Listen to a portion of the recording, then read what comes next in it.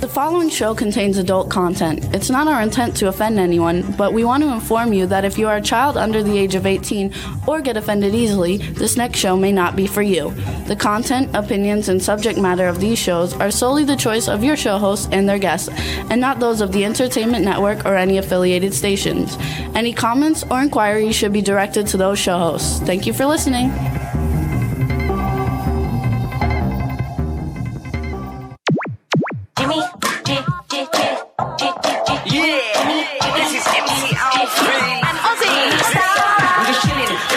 Sitting down and designing, where every man in a thinking, what are we gonna be wearing? Yo, I'm a Liverpool MC, you can't test me. Big up the girls inside the party. Let's get down to crazy Jimmy. Big up myself and known as Alfie, the one and only, the Turkish MC. Always love the clothes of Jimmy. Bitch, I'm your wanna be. Jimmy Star's new celebrity. We'll take you out to Jimmy Star's. Hello. Welcome to the Jimmy Star Show with Ron Russell, bringing you the good times in music, fashion, pop culture, and entertainment. We got a great show for you guys today. But Ron is not here at the moment, but he'll be here in a minute. He's still getting ready. And I hope everybody had a great weekend. We're going to have a really fun show with you guys today.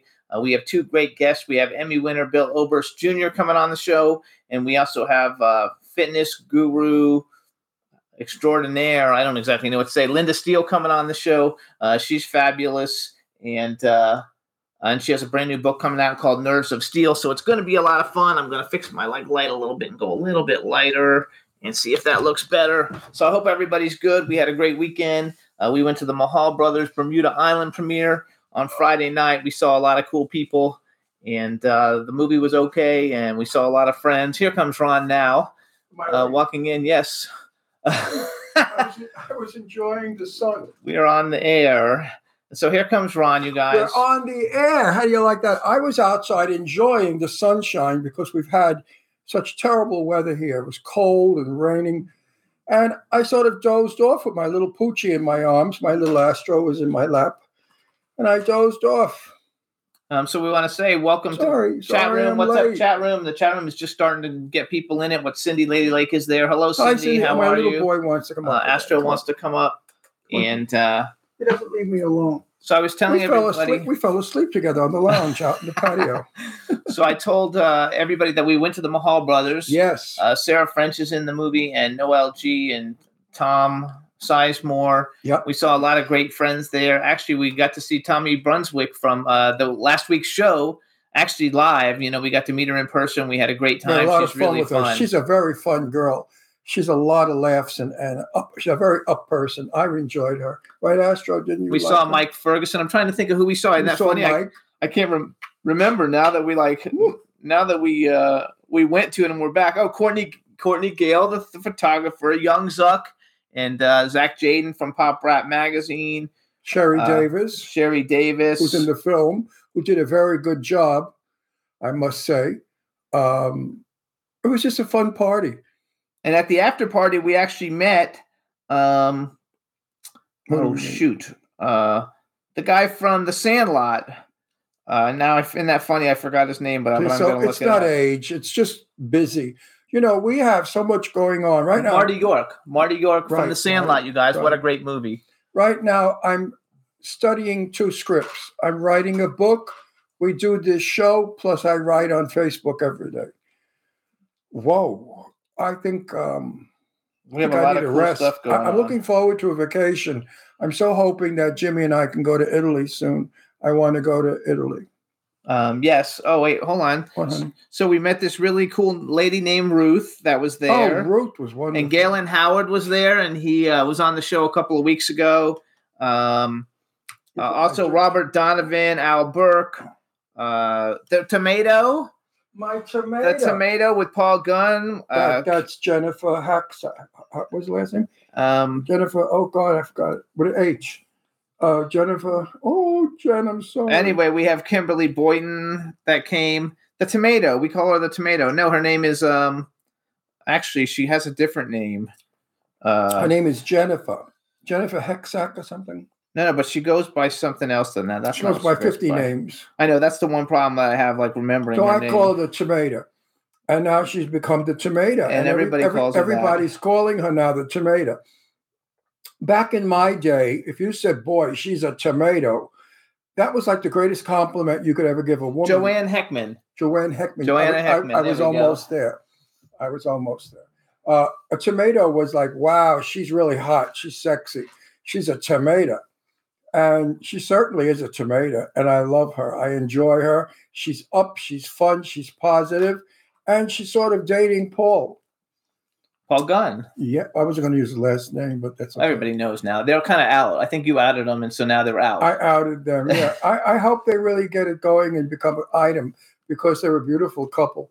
They came to the premiere of the Mall Brothers film dressed like, wow. She looked like 1950 Kim Novak, and he looked like Sonny Bono when he used to be with Cher and he wore all the animals and stuff. Absolutely. Didn't he look like 1960? So they're very retro people, and I love retro because it brings me back to when I was a young boy. Right, Jimmy? Yeah, absolutely. And also, they're just cool. You know what? They're just like totally they're cool. Cool people. They're just cool people. And they're really nice. They're not Hollywood nuts. They're really nice people. Also, we have who just joined us. B. Claudia just joined us. Hey, B, how are you, honey? B. Claudia's in Germany, you guys. I'm making little notes. Actually, Lady Lake and B. Claudia are both in there. Everybody likes my shirt. So my shirt, you guys, is a super vintage, one-of-a-kind Jimmy Star tattoo print shirt that I only kind of tattoo I've ever had is a tattoo print shirt, and this shirt's probably 20 years old. And but I kept a few Jimmy Star shirts because I'm a little more conservative now, so I don't wear the wild stuff. But I thought today it would be fun since we have a huge horror actor coming on who's also a huge in other things, but he got an Emmy for playing a serial killer on Criminal Minds, and which is one of my favorite shows. And my shirt's a white shirt that I probably got at Kmart or somewhere. No, I don't shop Kmart. Where do you think I got this white shirt? It's nice. I think it's Ralph Lauren. I'm not sure. Whose is it? It's a nice one, too. I haven't worn this in years. I was digging in my... Whose is it? I can't see. You can't see. That's an interesting label. I never heard of it. No, PD and C. I don't know what that is. What the hell is PD and C? Anyway, it's a very comfortable cotton white shirt, and I found it in the back of my closet. Oh, smile real quick for B. I said, what am I going to wear today? You know, I wanted something, since I was out in the garden in the sun, I wanted something summery. Even though it's not summer, I'm hoping. But then when summer comes, it's 120. That's a little too hot. Desert. It's too hot. So I like the in-between. But from let's say March till June weather is magnificent here. Absolutely. Because it's not hot. It's just perfect. The temperature's like 80, dry, no rain, no wind. It's really nice. Absolutely. So we wait for that all year. We have a lot of cool things coming up, you guys. We've got some movies we're working on. Yep. We have 2 of them that we can actually at least tell you the titles of. Can we talk about it? We can't talk about who's in them because it's not ready, but you can say that we have a movie called Death House that Ron's going to be having a great role in that I'm producing. Part. And I play the father of a very, very major movie star. And then we have... Which I'm excited about because I happen to like this actor a lot. Then we have Red River that we're going to be shooting after that. And then I have a cameo part in. I thought it was a bigger part because I got it confused with the different script because I read so many. It's a small piece. I'm doing it for Jennifer because I love her. And Kim. Going to be a good one, though, because that movie will have a theatrical release, so you guys will be able to go to theaters and see 2 movies. I have a very small part. We have 2 movies, though, that you'll be able to see in theaters, and things are moving forward on another film that Ron will begin. It's called My Porn Star Wife. We're still trying to negotiate with our lead actress, but everything is going good with that, and it looks like we'll probably be shooting it around September. And then I'll be starring in Type O Negative. Type O Negative. Type O Negative. It's a vampire film, and I play the lead. I'm a starring in that movie. Hallelujah for once. We also have The Curse of Magic. And The Curse of Magic I'm starring in, possibly with Lainey Kazan playing my wife if everything goes well with Lainey. And we're working on a trilogy movie with Eileen Shapiro, Jason Poncio, Manny Blue, and Jeff Caperton, and it's called Dog Moon, and it's a werewolf horror movie trilogy, and Ron has a really good role in that one, too. I think I play an FBI agent. Which one is the FBI? I'm not sure which one it is. I play an FBI agent in some film, and then I play a cop in another film. No, it's going to be fun. So the whole thing. There's a lot of work for me. A lot. A lot of fun stuff coming up. And I wanted to make a point. When you get to be my age, do not think it's over. It's only over if you want it to be over. But if you want it to continue and to go on and on and on, it will. Because talent never gets old. Remember that. Talent only gets better with years. It's like fine wine. I am a far better actor now than I was when I was 19 years old. When I was 19 years old, I thought acting was acting and you acted. Now, at this age, I know that acting is becoming. And you become the character. And you really don't have to act. And I don't act anymore. Now I become. So to inspire you folks out there, 82 is not the end. Absolutely not. I may have 10 more years, 15 more years to go. And if I have my health and I stay as I am now, I probably will be working in my 90s. There you go. So don't. And there's Astro. So don't give up, folks. Hi, Astro. Look at the camera. Look at the camera. You're on camera, honey. You're a star. Astro's going to be in one of my movies. I have to have him in my movie because I love him. He's my buddy. He's my pal. He doesn't leave me alone for 1 minute. All he does is kiss me all day long. And I don't complain. So real quick, you guys, I want to take a little music break because our first guest will be coming on in about 5 minutes. And I like playing it. So we're going to play Stefano, who'll probably be coming back on the show in the next couple of months because he's got a lot of stuff going on. And the name of the song is Over You. I really like this guy a lot. He's from American Idol. He was a guest on the show. So here, enjoy it all. Take it easy with Over You by Stefano. Hey, woohoo!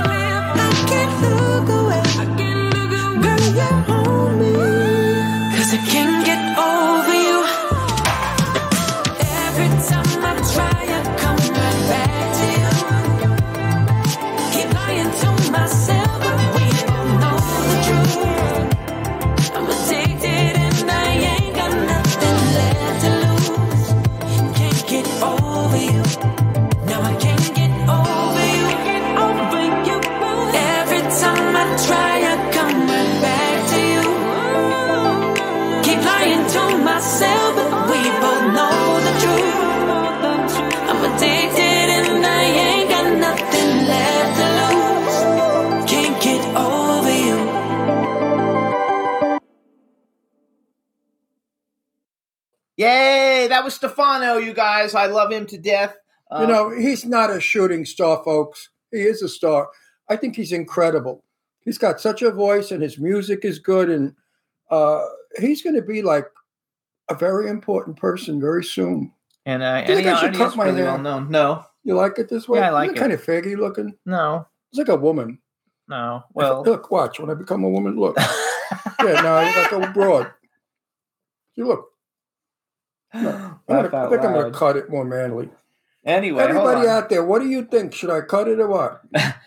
You guys can take a look at it. Let us know, or let us know on social media. Well, real quick. No, in the chat room. What do you think? They're like, I don't know. They're all like typing shit. So hold on, you guys, because we're going to bring on our first guest. Let me just do a quick thing. You guys can listen to the show live, obviously, on W4CY.com.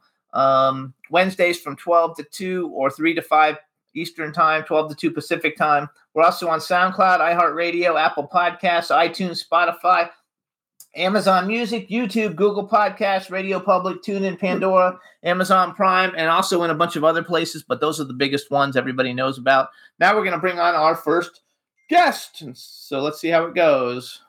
Hello, stranger. Hey, Bill, how you doing? Hey, Jimmy, don't cut the hair, man. It's good. I'm wrong. Don't cut it.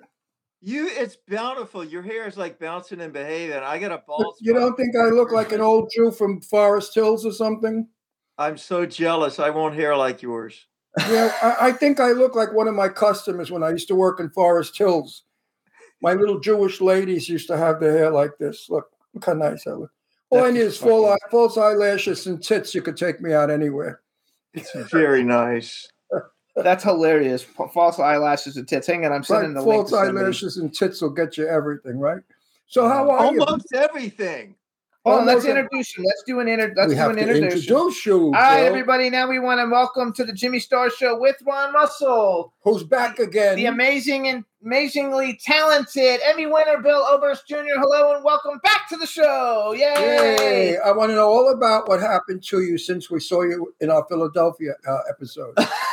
Well, one time ago. Did you get married? It was October 2014. I looked it up this morning. So it's been 6, 7, 8, 9 years. 8 or 9 years. Now, in 9 years, you could be married and divorced 5 times in Hollywood. I've been working hard. I have to work hard because I don't have tits or false eyelashes. Try tits and false eyelashes. What have I got going on? I got to work. You know what? If you put lashes on and tits, we might get more work because trannies today are very in. I've got very good friends of mine who are transsexuals, and they're working like crazy. I would not be an attractive woman. Well, that's okay, but you could play character parts. Yeah. But I wore heels once. I played Abraham Lincoln for Abraham Lincoln versus Zombies. Right. And I'm 5'9", so they had me in these heels, supposedly the same ones Tom Cruise wears, almost a 5-inch lift. And my feet were just like perpendicular. I do not know how people who wear high heels do. Like a ballerina. I was falling off of them. Actually, so many years ago, Ron used to portray. I portrayed Jane Russell, believe it or not. He impersonated Jane Russell. I had a nightclub act that ran for years, not in gay bars. I worked all the straight clubs. Back in those days, we had what was called a supper club, where people went for dinner and saw a show. It was a nightclub. Yeah. And I portrayed as Jane. I sang in my own voice, and I did stand-up comedy for many years. Hang on, because I don't think we showed this to Bill. Hold on, let me see if I can make it that he can see it. Oh, where's the cameras up here? So that's Ron as Jane Russell back in the day. And this is also, hold on, because this is his sexy one. I love that picture. He's got boobs and everything. And the funny thing about it is he impersonated her, and then he became her best friend. And they were best friends for years before she died. We traveled together. We went out together. We were always together for years. She liked it. Oh, I love Jane. She was one of the nicest humans I've ever met. He said she liked it. Did she like you in drag? Well, let's put it this way. I was showing her a picture of me in a bathtub, all sudsy and looking sexy, but I don't like the picture. And I showed it to her, and I said, I don't like this picture. I look like shit. And she said, oh, really? She said, I wish I could look that good. Because she was 89 years old at the time.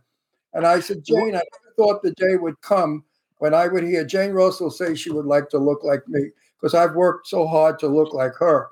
It was a good act. It was a comedy act. I sang, I danced, I did songs. It went over really well, and it supported me for many years when I couldn't get homework. What did you make your boobs out of? I'm clever. I had a special corset made, and it had metal rods that went underneath my pecs. And when you pulled the strings, the rods went up. And see what it did? See, it's happening under my shirt. It gave me these enormous cleavage. And the beautiful part was, well, if I did this or that, my boob would bounce. So when people came backstage to meet me, they'd say, "Where's Miss Russell?" I'd say, "There's no Miss Russell. There's only me, Ron Russell." They said, "Get out of here. You're not her. You're like a tough guy. You're like a big man." I said, "I am a big man. It's called acting." I said, "I'm not a woman. I don't want to be a woman. I don't think I'm a woman, but I'm a woman." And they said, "What happened to your boobs? You have those beautiful big boobs." I said, "It's called magic, theater magic." I would never tell anybody. So the corset was enough to pull up to, and then it made my waistline go in 4 or 5 inches, gave me an hourglass figure, and it was torture. But how did you breathe to sing? I didn't breathe very well, and I found that difficult singing. No, when I was singing, if I had to hold a long note, I would catch my breath. So it kind of was sexy. They thought I was imitating Marilyn Monroe, but I wasn't. I was choking to death. I would do like this, and like Marilyn did. Jane was a sweetie pie. I loved her till the day she passed. We became really good buddies. We used to lay in our pajamas on the sofa and watch movies, and then after discuss it. And I'd lay there and I'd say to myself, "I believe, Ron, that you're laying on this sofa with friggin' Jane Russell. I mean, one of the greatest, sexiest movie stars of our day." Oh, yeah. But she never thought of herself that way. She just thought of herself as plain old Jane. And that's what made her so unique, that she wasn't a stuck-up movie star, and she was a legend. Everywhere we went, she still caused a commotion if people recognized her. Like she looked the same, even older. She was a beautiful 89-year-old woman, very beautiful. She never lost her beauty, never. So hold on, or her figure, or her legs. She had gorgeous legs. There are no movie stars like that anymore. No, she'd come out of our swimming pool, and I'd look at those legs, and I said, "Jane, those legs, how long are they? Did you ever measure them?" She said, "Go away. What's wrong with you? You're crazy. Why would I measure my legs?" I said, "The length of your legs." She said, "Who gives a shit about the length of my legs?" I said, "Jane, forget about it. Go back in the pool." Who do you consider actually, and we'll talk about you, Tom, we have plenty of time, but who do you consider nowadays, like, because Ron's always saying that we don't have, like back then we had studio stars, Marilyn Monroe and Jane Russell and all these people, and we don't really have that anymore. And there are people who that Ron will even say, like Angelina Jolie, Charlize Theron, but who are some of the people who you think are like, oh my God, these are real, movie stars, kind of similar to back then, but now? I don't think we can have it anymore because we don't have magic anymore. We don't allow magic. We like to tear it apart. And then we sit among the remnants of what we torn apart and we go, why isn't life any fun? It's because you destroyed the magic. You didn't want it. Thank you. That's what we do. Anything that's an illusion, we can't wait to tear it apart. And we're like a little baby sitting there. We've torn apart all of our beautiful things. That's so funny because Marilyn Monroe would never be in a movie where she was sitting on a toilet taking a shit and wiping her butt like they do today. That's what's wrong. The stars today are common. They're less than we are. They dress like shit. They look like crap. Pardon me. They don't have the glamour. Right. So there has to be a distance. There's got to be a distance, but we won't allow there to be a distance. It's sort of like the royal family. There has to be a distance. And if you get in too close, then you're destroying the illusion. And the illusion was for your benefit to begin with. Right. I agree. Why did women look so beautiful in the 1950s? And women were beautiful. Men too. Because they copied the movie stars. They wore the Lana Turner hairdo or the Jane Russell bra or the whoever what. Today, if they copy the stars, they look like big people, homeless, because the stars look like homeless. Right. There's no longer glamour or beauty. That's why I like my friend, the Tomato. We call her the Tomato, because she only dresses 1950, as Laureen Landon does, that wonderful actress. She dresses retro. Actually, do you know Joanna Heckman? I don't know if you know her. You might know her.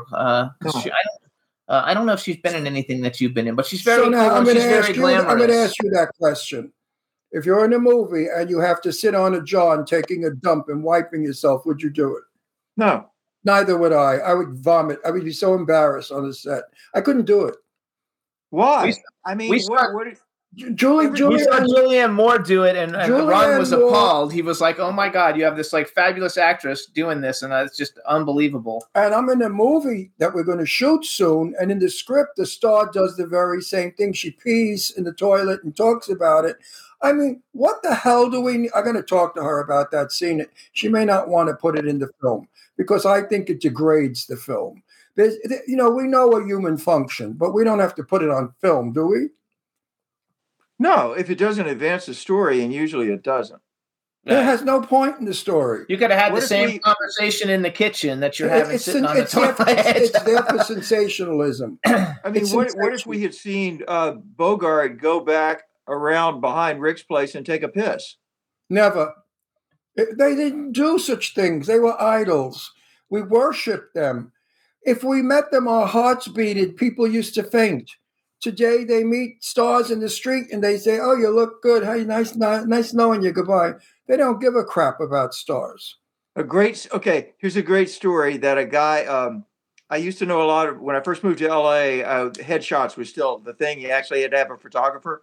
So I met a lot of these old photographers. One of them, he had worked with Joan Crawford. And so he told me this great Crawford story about being a movie star.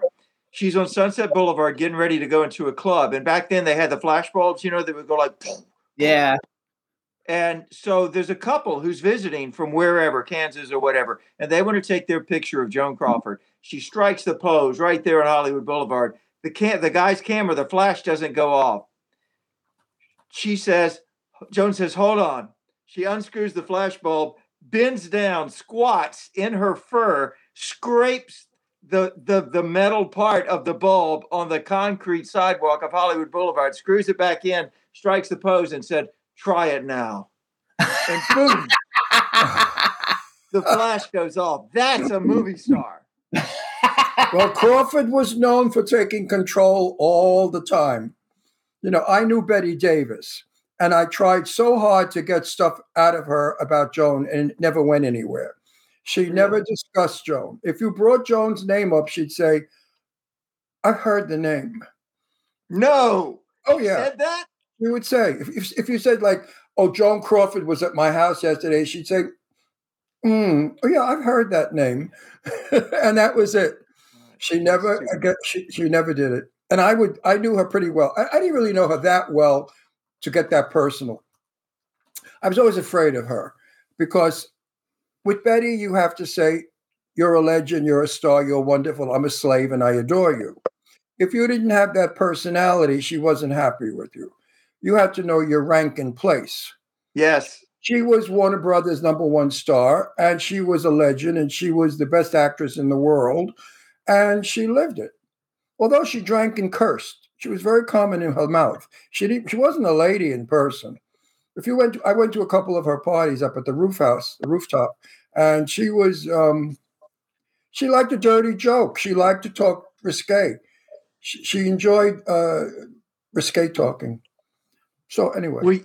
Her advice to Carson, when Carson asked her, "What advice would you give to young kids who want to get into the studios in Hollywood?" And she said, "Take Fountain Avenue. It's quicker than Hollywood Boulevard." Right. I don't know that she really said that, but I think it's something she would have said. She should have said it if she didn't.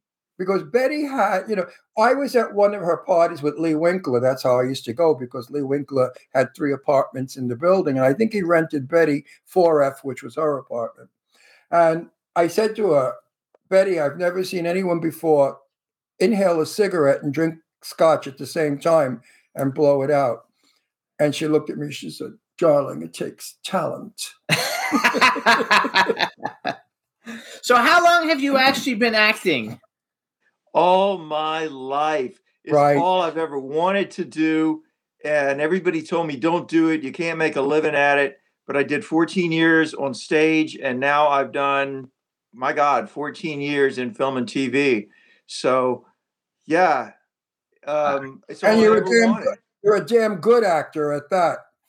Well, you're nice. Thank you. But like I say, I got to work hard because I'm not beautiful. So that's driven me to work and find a niche. Oh, I think that. I'd like to work in a film with you. I think I would too. I think you'd be I'm very good. I play it back. I underplay. I never overplay. I hate Oh yeah. I hate actors who overplay. That's why I like Sarah French. You know who Sarah French is? She's one of the queens of horror movie. Sarah underplays it, and I so enjoy it. When I see these people, I can't. No. I never scream. Never. No. I mean, like the best thing to do. What De Niro did an interview. We're talking about playing bad guys, and he said, people say, "What do you do on camera?" Absolutely nothing. That's it. That's what I loved about Richard Grieco. Richard Grieco was in Tommyknockers. And I watched the film and I said, my God, he's doing nothing. He's not even moving. He's not speaking. He's not acting, but he's terrifying me. And I hate him. And I hope they kill him. Because what is that? There's a silent film that Garbo was in, and I can't remember now, but she's watching a film and you only see her eyes. You only see the reaction. It's just a shot on her eyes. She's doing nothing. Nothing. You read everything in her eyes. Well, I'm a firm believer. Nothing is stronger than too much of everything. So, okay, hang on a second. So let me brag a little bit for people who aren't familiar who you are. First of all, you guys can follow Bill on Instagram. He's Bill Oberst Jr. You can see how you spell it. It's on the screen. He won the first Lon Chaney Award for Outstanding Achievement in Independent Horror Films in 2014. He got his Emmy for Criminal Minds, right? Your Emmy was for the episode of Criminal Minds. He was listed as for Criminal Minds, which has been on TV for fucking a long ass time. Yep. In the top 14 most notorious serial killers. Yep. On there, he's made a ton of movies. He's done a ton of television, and he's worked with a whole bunch of really big people, and he's worked with a whole bunch of the not as quite as big people, but he's done both. He's had a very successful career. And everything you do is phenomenal. Like even the shitty movies you're in are really you are really good in everything that you do. Being an Emmy winner tells it all. That's quite an achievement. For those of you out there that don't understand what an Emmy is an Oscar. It's the same thing. There's no difference for television from an Oscar to an Emmy. Am I right? It's a competitive business, though. Like honor. I just did venue. I just did the Rookies Fed with Niecy Nash. Mm-hmm. And I did an episode of it that just aired. So when I went to shoot it, I had been up for roles before, but I'm up against people who were series regulars, So when I walked on the set, Niecy said, Bill, I'm glad you're finally here. I wanted you for 2 episodes before this, and I got overruled because they wanted a bigger name. And that's the way the business is. It's all hierarchy, and it's extremely competitive. I fight that every time. I tell every producer, stop getting names because your scripts stink. Read the good script. Get a good actor and a good script. Maybe you'll have a hit movie. But just because Brad Pitt brings people in, don't give him a piece of shit to work in. Give him a wonderful script. And I fight all the time with everybody. I say, Jimmy. I tell Jimmy's producing a ton of films, which I'd love to have you in one, playing a motherfucking no good bad guy. I would like to arrest you and put you in prison because you could be really wicked. Anyway, I would like that very much. Oh no, I'm going to talk to Jimmy. There's a role that I'm going to con him into putting you in. You don't have to con me. I love him. I think he's you are super one. talented. You are one rotten, no good, mean son of a bitch that I want to put in jail and shoot. But anyway. No, I forgot what it was. Oh, about telling people all these. I fight with people to get a script. I tell Jimmy, tell your investors, the name doesn't mean jack shit. It's the script that'll make you make money. Because if the actor is good, the script is good, the film makes money. Word of mouth. Right. I forgot about word of mouth today. In my day, we didn't have television. Right? It was radio, to tell you the truth. We didn't have media. We didn't have cell phones. We had a movie theater. People went to that movie theater, came out, and I'd say, how is it? Did you like the movie? Should I go see it? Oh, Ron, go see it. It was wonderful. Word of mouth spread throughout the United States and sold tickets and made millions. Right. It still exists. Word of mouth still exists. Yeah, people talk all the time. Yeah, people say, what is movie? What have you been watching? My dad, that's why I'm Bill Oberst Jr., because he never wanted to be confused with an actor. But my dad, Bill Oberst Sr., is constantly saying, there's so much on Netflix or so. What should I watch? And so people in the family say, hey, you'd really like this or you'd like that. Absolutely. My daughters tell me, oh, Daddy, we saw a movie you're going to really like. Watch it. I tell this to people. We're on the show. I tell people all the time about a movie that I like. Blind. Marcel Waltz's Blind. Have you seen it? No. Please, with Sarah French. She's wonderful. She underplays it. She does a brilliant job. The story is phenomenal about a crazy guy. She's blind from a surgery. She's a famous movie star living in Hollywood. Some crazy guy moves into her house. She doesn't know he's there. He was watching her shower. He's watching her sleep. He's called Pretty Boy. Scare the shit out of you. What a horror. Good. It has a sequel. It has its own, like, Spirit Halloween has the costume for it and everything. The concept is so frightening because there's nothing. No monster. Nothing from outer space. Just a crazy person. Think about it, folks. Folks, think about it. You can't see and someone is in your home. How frightening is that? Marcel Waltz did a brilliant job. When people say, what's the best horror film you've seen in a long time? I say Blind.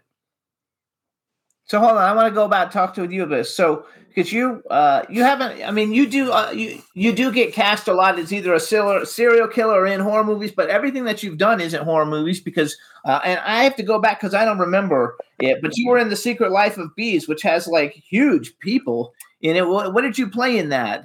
Hard ass sheriff. I'm always a hard ass. I did like 3 Hallmark movies, hard ass and every hard ass father, but a hard ass. I'm always the hard ass because people, real people in real life do not do this, but many, many producers take a shortcut and say, if the face is jagged and sharp, then obviously that's what kind of person it is. And I love playing those guys because everybody has a jagged, sharp side. But I like to play like I bring some softness to it because the hard asses that I know, except the ones that are real assholes, and most aren't, they're hard because they're wounded in some way. And so I try to bring that through. So what I like to play is like the really hard ass who's got a really deep wound and doesn't want you to see it because that's the push and pull. So in The Secret Life of Bees, you guys, just to give an idea of some of the people he's worked with, Dakota Fanning, Queen Latifah, Jennifer Hudson, Alicia Keys, Paul Bettany. Paul Bettany is the policeman in the movie you love so much with Johnny Depp and Angelina Jolie. Hillary Burton. The Tourist. The only movie, The Tourist, yeah. The only movie that you have on your thing that I thought, oh my God, this is like, this movie's not good. And we went to the premiere of it at a film festival down in Florida because we were living in Florida. And I'm friends with Tara Cardinal. And we had another friend who was in it, but Legend of the Red Reaper, probably, unfortunately, one of the worst movies I've ever seen. I've never seen it. Oh, it's really bad. They use the same scene over, the crowd scene, the same scene over and over, like every 10 minutes. And don't feel bad. And I was in it. Well, according to your IMDb, you're in it. I don't know if you're actually in it. You know what? I asked Adrienne Barbeau the last time we worked together. I said, do you remember all of the? And before I even finished, she said, oh, God, no. No. Actually, I wrote down one that you did with her, too, Death House, which is funny because I'm making a movie right now called Death House. Wait a minute. Are you allowed to use that title? Yes. Years ago. You can't copyright a title, right? You can't copyright a title. So years ago, you had to wait 50 years before you could copy a title or a storyline. Actually, hold on. Let me tell you about this, too. Okay, so your Death House, because we had almost everybody on the show. Courtney Palm's been on the show. Adrienne Barbeau's been on the show. Kane Hodder's been on the show. Nicole Sinaglia's been on the show. Tony Todd. Bill Moseley has not been on the show. Debbie Rochon's been on the show. Dee Wallace has been on the show. Gunnar Hansen hasn't, but I was friends for him before he died for years. Barbara Crampton's been on the show, and Camille Keaton's been on the show. So almost everybody in that movie, has been on the show. And we are doing a movie right now that we go into production in like 2 weeks for a movie called Death House. Oh, that's great. Yeah. And you mentioned Debbie Rochon. Every time I get an opportunity to say this, I say it. Debbie Rochon is a hell of an actress. She's a very, very strong and talented actress. She doesn't always get the opportunity to show it. I really want to work with her again. The time that I did work with her, I was just blown away. I think she's one of the most underrated people in horror because she should be at the top of the pile. I mean, she's at the top of the pile, but she's not at the top of the pile maybe as much as she could be. She could be higher at the top of the pile because she's a phenomenal actress. And out of all those names, I liked Adrienne Barbeau a lot. She's a sweetheart of a person. I'd like to work with Adrian because Adrian could play a very tough policewoman. I know a detective, and I'm talking to Jimmy maybe in one of the movies that we're in, if we can, if Adrian doesn't mind a cameo, it's not a big part, to play a policewoman. She also is a hell of an actress. When we did Yes. Criminal I love Minds her. together, She's a great I actress. had barbed wire around her neck in this scene in Criminal Minds, and it's rubber, but still, it's hurts. breaking into her neck. It hurts. And I said, "Are you okay?" And because she's got tears streaming down her face in the scene, I said, in between takes, I said, "Are you okay?" And she said, "Tighter." Tighter, yeah. Which is such a good episode. It's such a freaking like good one. So Criminal Minds is one of my favorite. But my question, shows. Bill, was: do you think she'd cast well as a policewoman? Yeah, she does I think incredible, tough, but feeling roles. That's Yes, I love her. That's how I feel about it. Yeah, Jimmy might put her in. I like to contact her to play a policewoman. Let's brag a little bit more for you. So you did a movie called, and I'm bringing up some of these movies because a lot of the people have been on our show, so it gives us like 6 degrees of separation. But Bleach with Eric Roberts, Tara Reid, Devaney Pinn, Ezra Buzzington, Robert Lasardo, Noel Guglielmi, Lorenzo Lamas, Robinson. Larry. They've all been on our show. Everybody's been on our show except for Tara Reid. And you had Ezra on? Yeah. And I know Lorenzo. Believe it or not, I met Ezra when I was a clothing designer back in Florida, and I wasn't doing a whole lot of movie stuff, and I used to send him clothes to wear for appearances and stuff. Back in that, I'm talking 25 years ago. I'm talking a long time ago. And excuse me. We see him at a lot of events here. Everyone out there, excuse me for coughing, but I have desert throat now, sitting out on the patio. The dryness and the dust. You've heard of desert throat. It's when the sand. You have a drink over there. I have it here. Okay. When the sand gets in your nostrils and throat. So, what were you going to say about Ezra? I was going to say Ezra's my buddy, and I love him. I had an idea to do a stage adaptation of a Ray Bradbury piece about a dead man who comes to life called Pillar of Fire. And Ezra, bless his heart, he got me into Hollywood Fringe. He directed the show. And I've been on tour with it for 5 years, New York and every place, all because of Ezra, because he believed in this. I really love that guy. He's a great guy. So then I also, I know you were in the Immortal Wars movies. We went and saw one of them. 3 from Hell, that's a big one with Rob Zombie, Bill Moseley, Sid Haig, Jeff Daniel Phillips, Sherry Moon Zombie, and Dee Wallace. Darling, here's your microphone. I don't know if I'm reading. He can hear me. You can hear me, right? I speak loud. In the tape. Oh no! I speak loud. It carries. Okay. And then I wrote down Legend of the. Oh, and then I wrote down the Crickets Dance, and the reason why I wrote it down, which that's definitely. I don't think that's a horror movie. I've never seen it. With Kristen Renton, who we know we've never been on the show, but Bobby Eakes, who used to live down the street from us here, who now lives in Georgia. Yeah. Yeah, and so she's a friend of ours. Her and her husband. And she sings beautifully. Did you ever hear her sing? No, I didn't know that. Bobby Eakes can sing better than anybody. She's a brilliant singer. The sweetheart of a person. She lives in Georgia. I don't even know what she lives in Atlanta. I don't know what the Crickets Dance is, but it's an interracial love story with flashbacks to the time before the Civil War, and of course, I play like an overseer in the flashbacks. I'm a hard ass again, but it's a beautiful story. I know, Bill, I love it. Bill, did you know? I forgot the actor, but there was a very famous character actor that I knew. Anyway, he worked more than major stars. Character actors work all the time. You probably remember Robert Loggia. Yes. Sure, of course. Okay, so Loggia told me with that. I worked with him a year before he died. He worked all the time. That's what he told me. He said, play the bad guys, they work. Because they always need a bad guy in every movie. I play a cop. Mostly I play mafia because when I can, I could talk like I come from Brooklyn because I really do come from Brooklyn, So my accent is a real accent. Right now, this is how they talk in Brooklyn. So when they try to imitate it, the other actors, they sound like crap. And they don't even sound like real. So I can switch from speaking normally to my Brooklyn accent. And they hire me simply for my Brooklyn accent. Because it works. It's authentic. I whisper because Hugh Jackman told me to. I worked with him once, and I got to talk to him a little bit, and he told me, don't shout.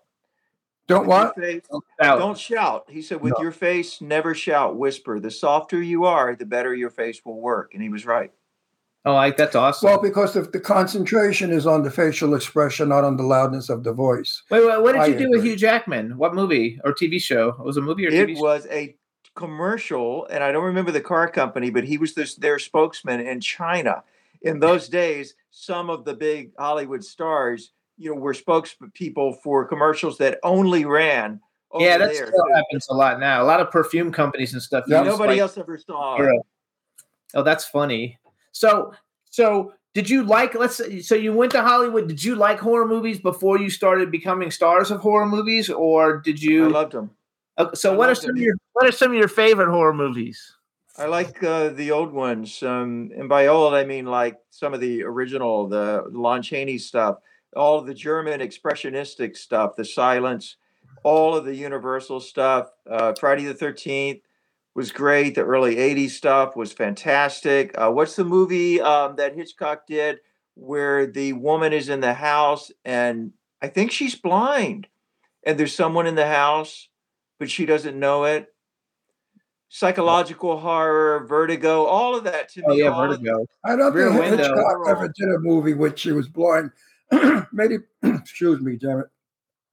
May have been on his TV show. Joan Crawford was in, I think, an Outer Limits or one of those shows where she's a blind woman. And a doctor comes up and they perform a surgery. Now they're That's going to Twilight. That's Night Gallery. Night The Gallery. Night Gallery movie, because Tom Bosley was her eye donor. And they take her bandages off, but she can only see for 1 minute or 2 minutes. But she didn't care. She just wanted to see. And that's right. when we had the big blackout in 1960, whatever. So Yeah. she never saw it. So Wait Until Dark. Wait Until Dark. No, that's the Hitchcock one with the blind woman. Right.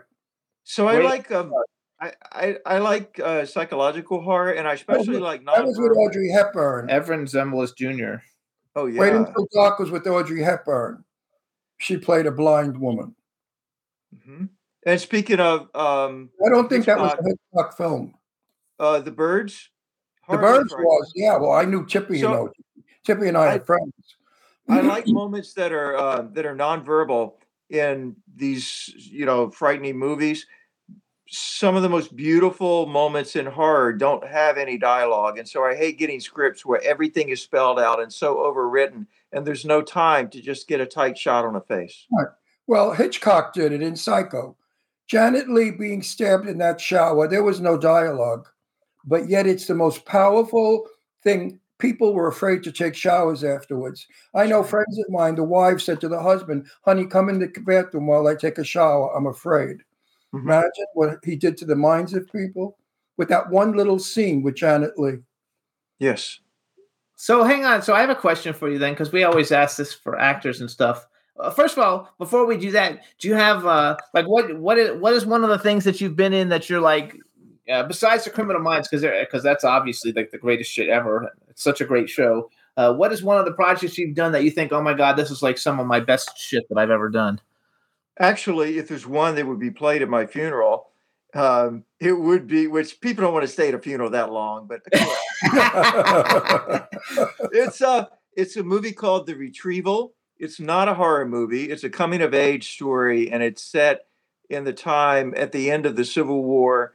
It's the most beautiful thing I've ever done, and I think the most powerful. I play a bad guy. I'm not the star. I'm a supporting role, and it's a Chris Esca film. Won a lot of awards, and everybody that ever saw it was moved by it. So that's the one, The Retrieval.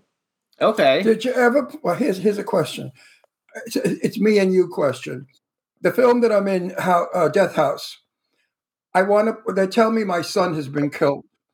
I want to cry. I've never cried in a film. I hope my director will allow it. Now, if you have to cry or do something in a film that you feel is right, and the director says no, how do you handle that? You mean if I want to cry and they won't let me? You feel this character is going to break down and cry, but your director says no, you don't cry. Well, that's the best way to cry, right? Because if you're trying not to cry, the only way to act drunk convincingly is to try not to be drunk. And the only way to look like you really need to cry, right, is try not to cry. The harder you try not to cry, then it'll be No, right no, on no, that edge. no, you're not understanding me. You read your script and you say to yourself, "Oh my God, I'm going to cry in this movie." Yeah. Then you go to shoot it, and the director says, "No, do not cry." Then I say, I'll give you all the takes without crying, but will you give me one? Right. That's what. Because I don't know if my director is going to let me cry and be upset. So I'm going to say to her, "Let's shoot it one way, crying, and then we'll shoot it the way you want, That's and it. and then see." A lot of You might get, directors had you might get attitude. lucky. No, but a lot of directors have attitudes. It's like, "Frig you, you're not directing," and even if the scene is good, they won't use it. Or, you know what? Just like once you get the take that you know is the take, you just say, "Can I have one more?" And then cry. Don't tell them you're going to do it. What can they do? Oh, I have intention. You don't know me. He's got a big mouth, so he'll get it in. He'll at least get a take of it. He'll get a take. I mean, I walked off a movie because the director was just not normal, and I've never walked off a movie or walked out of a play or anything in my life. But it was the end of the movie, and I knew it wasn't necessary for me to be in it anymore. And I walked out because the director was abusive and belittling and ageist. It was hideous what he put me through. It was degrading. Had it been a SAG film, he would have been up on charges and sued. So I walked off a film. But I feel at this point in my life, as you probably feel, the director may not know everything. Because as an actor, as you are an actor, a good actor, we know our potential. We know what we could deliver. The director doesn't know us that well to know what it is that we do. So you're there to collaborate. I know. I feel that you and I, as vintage actors, I am far more vintage than you. We can tell a director, "Hey, listen, I can give you this. Give it a shot." Yes. Give them what they want first and get that in the can. Right. Because a lot of these new I young have no problem saying, "Can I have one more?" And then I'll give them what I think might work. Especially if the director, is 25 or 30 years old, and they don't know what and he's doing. been acting for 64 years. No, 64. Listen, I was directed by Sidney Lumet. After Sidney Lumet, what the hell? There's nobody, as far as I'm concerned. And Sidney, all he said to me was, "Soldier, pull that helmet back on your head." And guess what? When they shot the scene, before they shot it, I pushed it back because I wanted my beautiful mane of black hair to show. And Sidney made a remark about it later. He said to me, "Oh, you're not going to go far in this business, kid."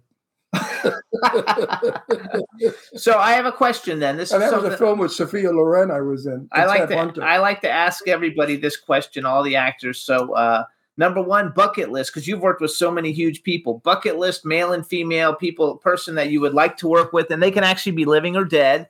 And then, if you could have ever been in any movie that's ever been made in the history of movies, what movie do you think you would have liked to have been in? And that can be an old one, a new one. It could be any movie that you like. Michael Caine and Lon Chaney. That's one living, one dead. Okay. And Phantom of the Opera, but a version that plays Eric the Phantom as having been born the way he was born, not some bullshit of somebody threw acid in his face or he died, but he just has this. He was a human monster because he was born that way, and that interests me a lot. Okay, and now female, living and dead, that you'd like to work with. Who do you got for an actress? You know what? Debbie Rochon. Really? Good. Because she's been on my mind, and I've been thinking about her, and there's something in her eyes. I'd like that. Okay. And who are some of your favorite, non-living actresses? Oh, my gosh. We've talked about a lot of them. So many. I could never answer that either. So I could just go back on and on. Crawford, of course.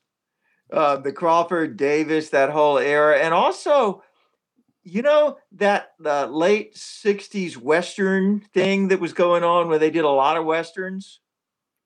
Barbara Stanwyck was wonderful. There was a woman who was in a lot of those. And I cannot call up her name, but I can see her. Star or character? Could have been. I don't know. But it was, that you could tell from the makeup that it's the 60s, even though it's supposed to be the Old West. Yeah, but those women had a burning burning eye passion. I would like that. He's a big fan of Barbara Stanwyck. Like, Oh yeah. Remember who? Barbara Stanwyck. Oh, I love Barbara Stanwyck. We've seen so many great I movies. adore her. I've never met her. And you know what? That's one of my regrets in life, that I've never met Barbara Stanwyck, because I'm such an admirer of her work. She's a Brooklyn gal. And I liked her technique because she played it very soft. Yes. And she played it very underplayed. And then she became angry and smacked and was tough and did that beautiful Barbara Stanwyck shtick that she did in every movie. And we all waited for it. We sat in the theater saying, okay, it's coming, it's coming, it's coming. And then there it was. Stanwyck did her Brooklyn tough girl. And I adored her. She was a brilliant actress. Brilliant actress. So, yes, she was. Yeah. So I also wrote down, and I don't know if you still have it. Do you still have your podcast, Gothic Goodnight? I do have my podcast. I'm getting ready to do another episode. I just do them whenever I have time and I want to. So a season can last for 2 years. Right. But yeah, it's called Gothic Tell us what Goodnight. it is. Tell us, everybody, what it is. It's a Gothic bedtime podcast. So you can't go to sleep. You don't want to listen to somebody yammer on about their life. So turn on Gothic Goodnight, and in the guise of this old library keeper in an ancient library, in a very soothing voice, I read you short bits of Gothic fiction, very dark stories. Wow, And as I go on, terrific. it gets slower. The beat gets down to your heartbeat until finally he says, "Good night." And nobody has ever listened to it without falling asleep. In fact, Bill, how do we get many people say I can't listen to an episode without falling asleep before it's over, which thrills me. How do we get to you? Gothic Goodnight. It's on all the podcast apps, and I don't make any money off it. I just do it for fun. So what do? Just type in Gothic Good night. Gothic Goodnight, Bill Oberst Jr. Everybody. Yeah, Gothic Goodnight. Sometime when I can't go to sleep, I listen to it. And even though I did it and I know all the words, it puts me to sleep. Right. Sometimes I put myself to sleep too. So in the chat room, they wrote some of the other actresses. They wrote Claudia Cardinale, yes, Stella Stevens, and Jennifer Oh, Jones. Stella Stevens, yeah. Stella Stevens is a very dear friend of mine. And I'm sorry to say that she's suffering from Alzheimer's, and she's presently in a home in Hollywood. And as so many of my celebrities are passing away, I want to see Stella. And somebody said, Ron, she won't know who you are. And Stella and I were buddies. I love Stella Stevens. Love her. I think it's cool. I'm very upset about that. This Alzheimer's is getting a lot of my people. It's terrible. So terrible. But that's what's happening. Everyone out there, if you don't know who Stella Stevens is, the Shelley Winters, another buddy of mine, her film Poseidon Adventure. Stella Stevens was that sexy, gorgeous blonde that was going up the ladder and you saw the crack of her butt and panties. That's right. That was a good shot. That's right. But I kid Stella about that. And Stella says to me right away, she said, well, I told them I do it without panties, but they said that wouldn't be acceptable. Stella had a wonderful sense of humor. She was when I worked with Logia, he was beginning that process that you described mentally. And so he was working from cue cards, but still, even with cue cards, that man could deliver an Oscar performance with cue cards that would leave you awed. Once the camera rolled and they said action, he just knew.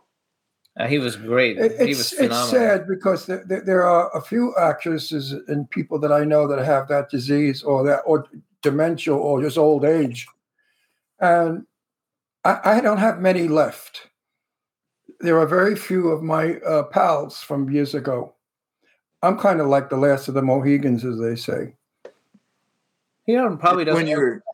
He'll be 83. He'll be 83 in like a few weeks. 2 months. In 2 months, yeah. 2 months. I'll be 83. So Well, yeah, but I go back a long way. I go back to Hollywood when it was Hollywood. Yes. And I've had to see so many that I love. Jane Russell, when she passed away, I was sick for months. I was just in such a loss. I missed her phone call. I would call Jane up, and Jane would say, yes, we'd talk, and then she'd hang up. She never said hello or goodbye on the phone, ever. And I loved that. I thought that was so theater, so Hollywood. She would, Yes. this is Jane. Okay, Ron, I'll meet you at 3. You And know, I miss that. one of my old photographer friends who's now passed away in Burbank told me when he was a kid that he wanted to contact Mae West. She was in the phone book back Oh, then. yeah, Mae West was in the phone book. That's true. Jack Benny was in the phone. Anyway, so she Yes. called him up and called her up and had the guts to talk to her. And she said, "How bad do you want to meet me?" And he said, "Well, I really would." And he said, "Come over Saturday. You can do my laundry." And they became good friends until the end of her life. That's cool. Yeah. Mr. Blackwell, Richard, was a dear friend of mine. You know who Mr. Blackwell was? 10 Worst Of List. course. Yeah. Yeah. He was buddies with Mae West from the day one. They adored each other. So I got a lot of stories, which I'm putting in my book, about Mae West. And Mae West was not a man, by the way, folks. Everybody said that she was a drag queen. She was not a drag queen. So she was a real woman. So what do you got coming up that we should tell everybody about? I am going to play, I'm attached to play, and I think they get the money to play Hitler in a movie called Mania. And I've also, look like Hitler. Wow, that's a big deal. You could mustache. You could look like with the hair. You could. I want to see that movie. I also got a nice, very nice Nazi role in a high-profile, big-budget period piece, World War II period piece. It's called In the Name of War, and that'll be shooting soon. I've got a one-man stage show about Satan that I'm starting to tour, and I'm working with a producer in New York City for the finally, after years of hoping for this, we are going to revisit Phantom of the Opera. We're writing the script and reimagining it, and he thinks he can get money for it. And we're going to try to do the version of it that's faithful to what this character was supposed to be. Oh, and I'm playing Hamlet's father's ghost for a stage production in New York, too, this fall. That's wonderful. Wow, that's all awesome. Good news. Did you ever see Claude Rains' version of Phantom of the Opera? I did. It was beautifully shot. Technicolor, right?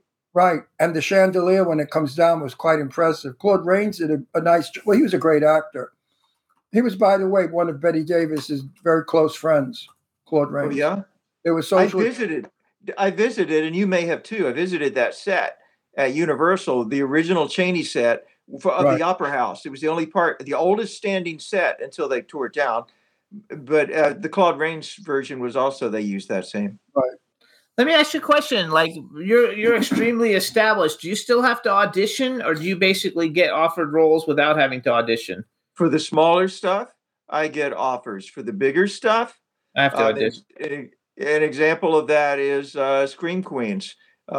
They contacted my agent and said, "We don't have anybody in mind for this, but Oberst, but we want to make sure that he can do it. So have him put himself on tape."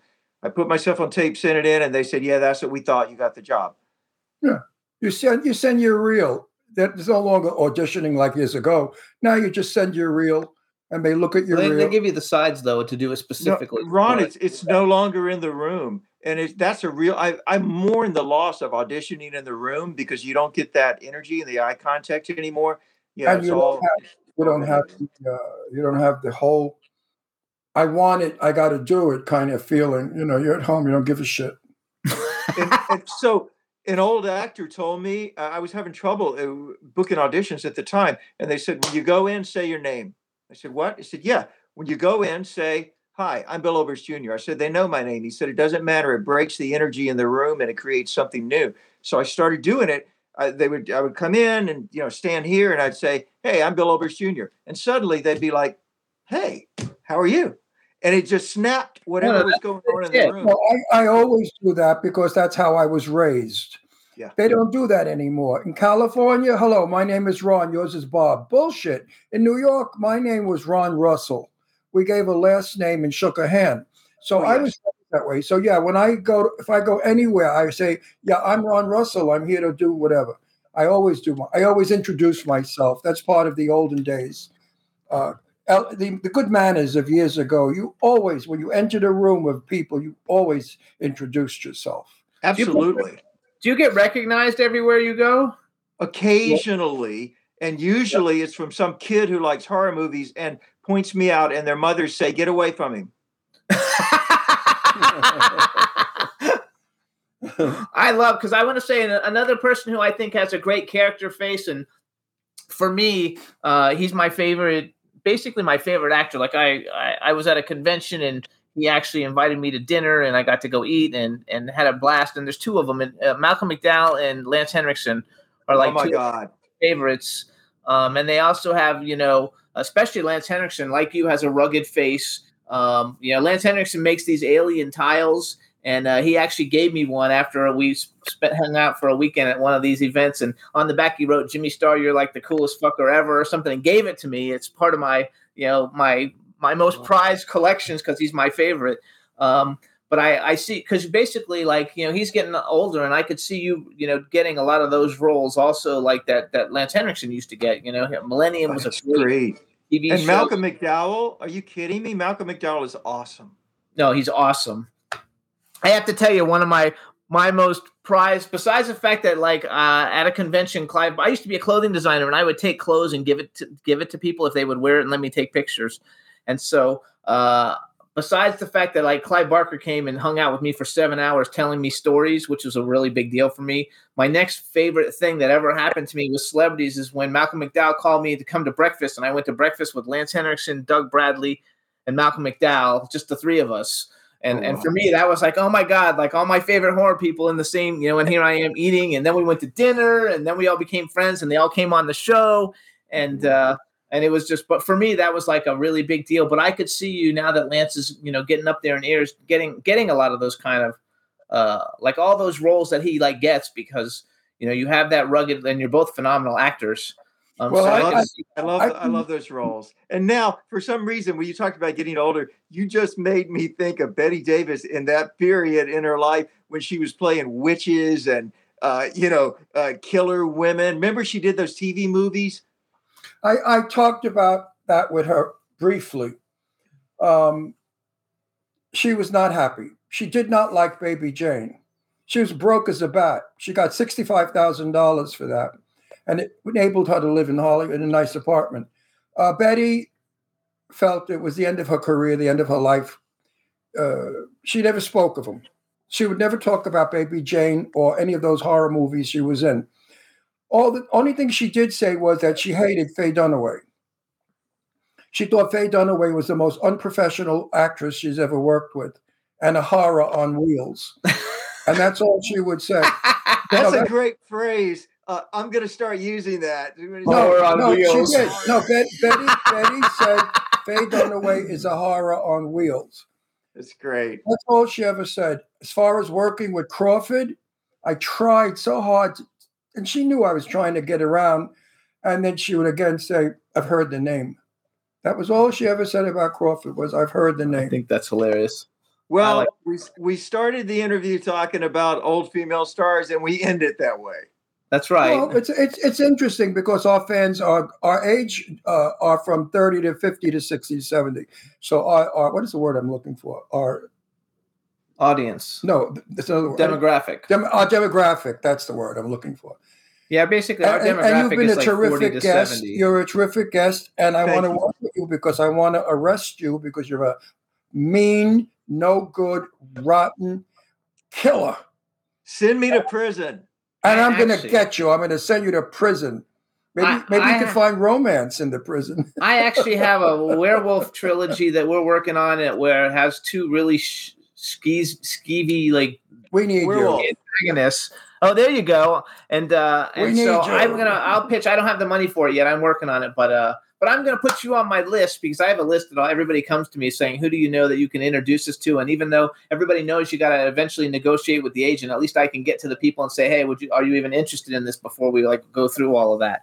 And so I'll put you on the list because I've got 9 films right now in different stages of development. And coming on our show is a good thing because Paul Savino said to me, if you're not in Hollywood and they don't see you, they forget you. And everybody will see you. And that's true. Now that we see you, we remember you, because I didn't remember you. I know 40,000 people. How am I going to remember you? You're one of the 40,000 people. But if I see you, I remember you, and I'm happy to see you. That's right. And now you're going to be in one of the movies with me. Yeah, we're going to get you in some I stuff. can't wait to cuff you, baby. I can't wait to cuff you. So you guys follow Bill on Instagram. He's at Bill Oberst Jr., Oberst Jr. Check out all his different things that he's doing. And we want to thank you for coming on. And I'm definitely going to be in touch. I'm going to pitch you for some of the stuff we've got going and see if they think it's okay. And if so, I'll be in touch. This has been a real pleasure. I've looked forward to it, and it exceeded my expectations. Thank you, gentlemen. Oh, we had a blast. Our pleasure. It's been too long. It's our pleasure. It's been too long. We had a good time the last time, and we had a good time this time. Absolutely. And good luck with all the things you got coming up, since you got a busy year coming up. I hope everything works fabulous. We can't wait to see you as Hitler. And Bill, you too. Thank you. Thank you for giving us a good interview. All right, everybody. That was Bill Oberst Jr. We're going to take a quick music break. We're going to play Young Zuck, Let It Go, and then we're going to come back with our next guest, Linda Steele. So everybody, we love Young Zuck. This is his latest single. Yeah. Check it out. Let It Go by Young Zuck.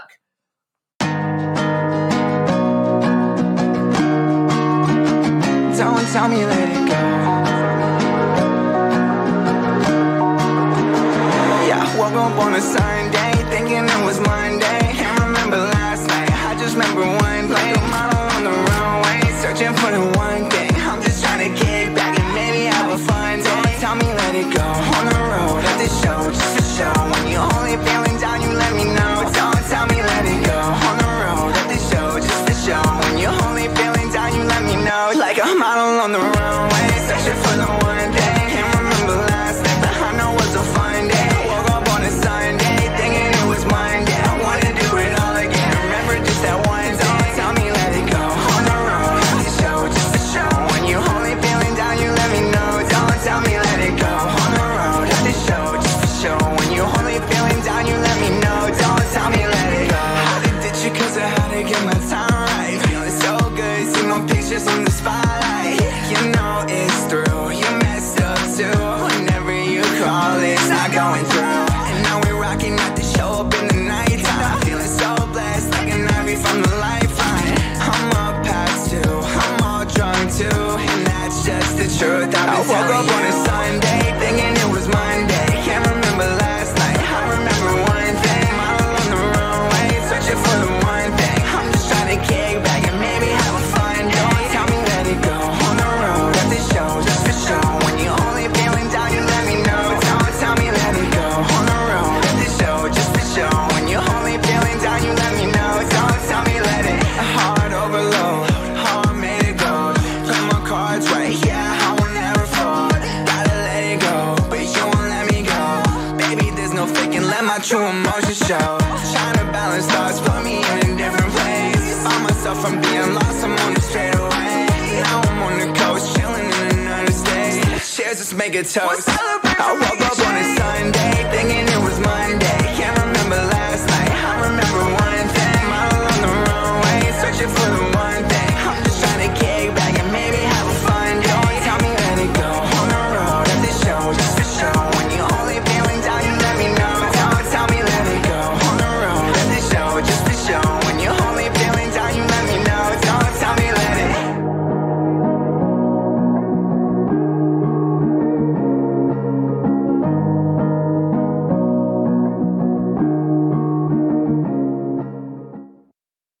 Hey, everybody, that was Let It Go by Young Zuck. And real quick, we want to give a shout-out to Dawn Hinton, who's not in the chat room today because she's having gallbladder surgery. Right.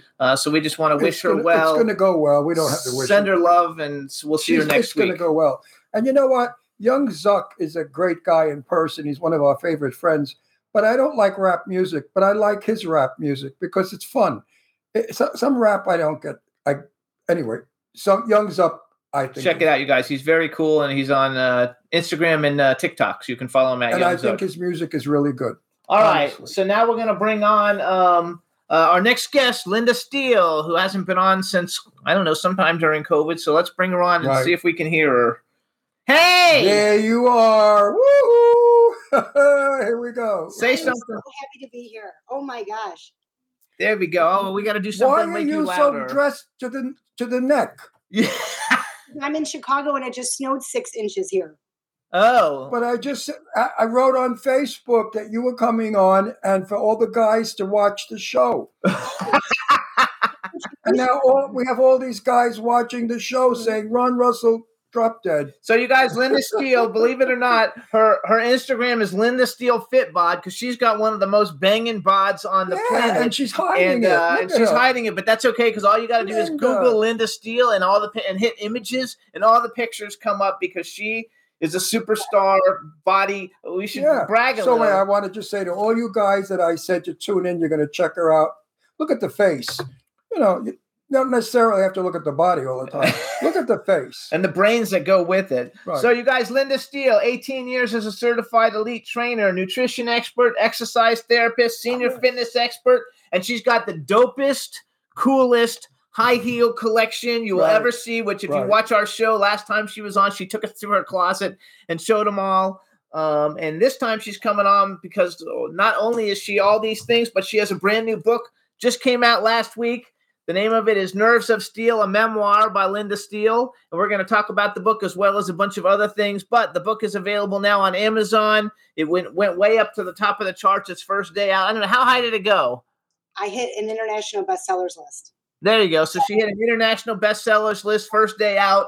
And it's a great book. And actually, if you look at the book at the very beginning of the book, in the endorsements, there's an endorsement. Ron and I both have endorsements in here. Maybe we'll read one of them later. But hello and welcome back. Yay! And I haven't read your book yet. Thank you. I have about 7 books ahead of you. I mean, people, other books, other friends of ours that have been on the show. I have so many books ahead.